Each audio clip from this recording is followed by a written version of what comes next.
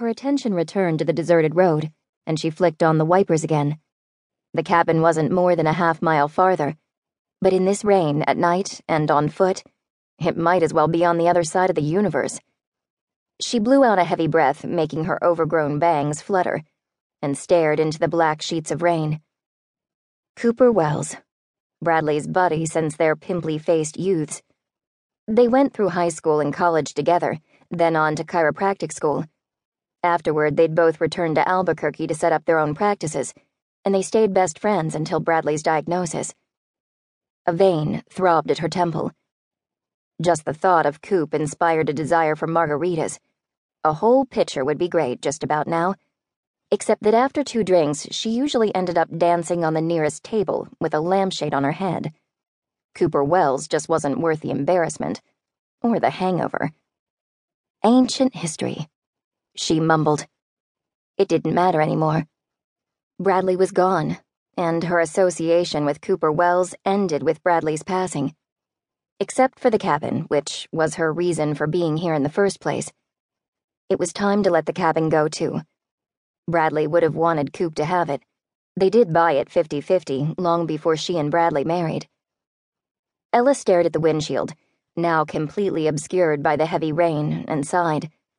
Of course, she arrived on one of the only 10 days out of the year when it rained in northern New Mexico. Traveling to a cabin located 2 miles down a dirt road would have been too easy in nice weather.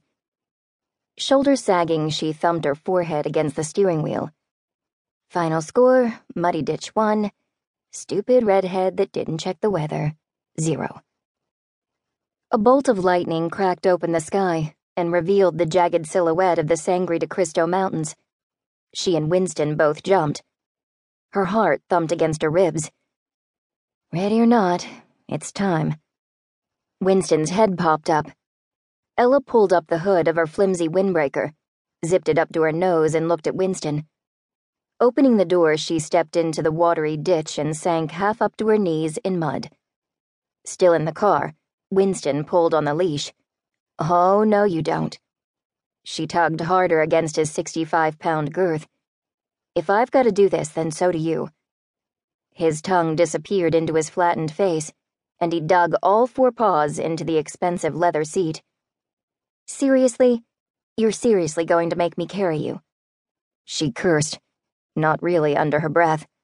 I should have gotten Bradley a chihuahua. At least they can swim, and they don't weigh as much as a small elephant. She tried to pull 1 foot free from the mud.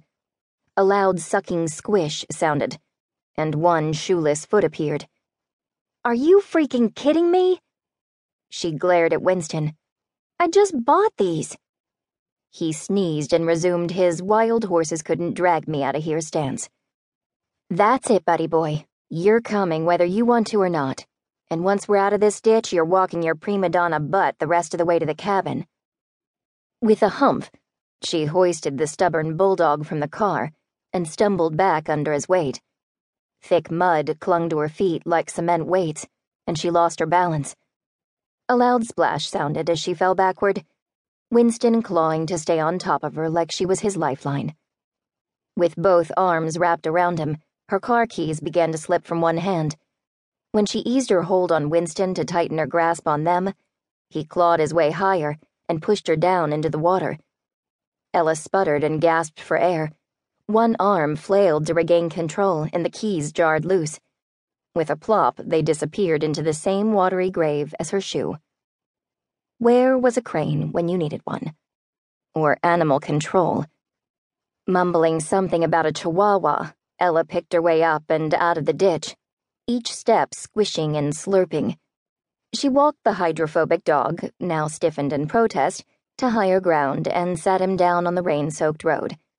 Then she waded back, dropped to her knees in the murky water, and searched for her keys. Her hand brushed against metal, and she grabbed for it. Falling back onto her butt, she squeezed her eyes shut and rested her forehead against the keys, fisted into one hand. Several calming breaths later, she forced herself up and sloshed to the car. She retrieved her purse from the front seat and kicked the door closed with a shoeless, muddy foot. And another thing, she said, marching back to Winston to grab his leash.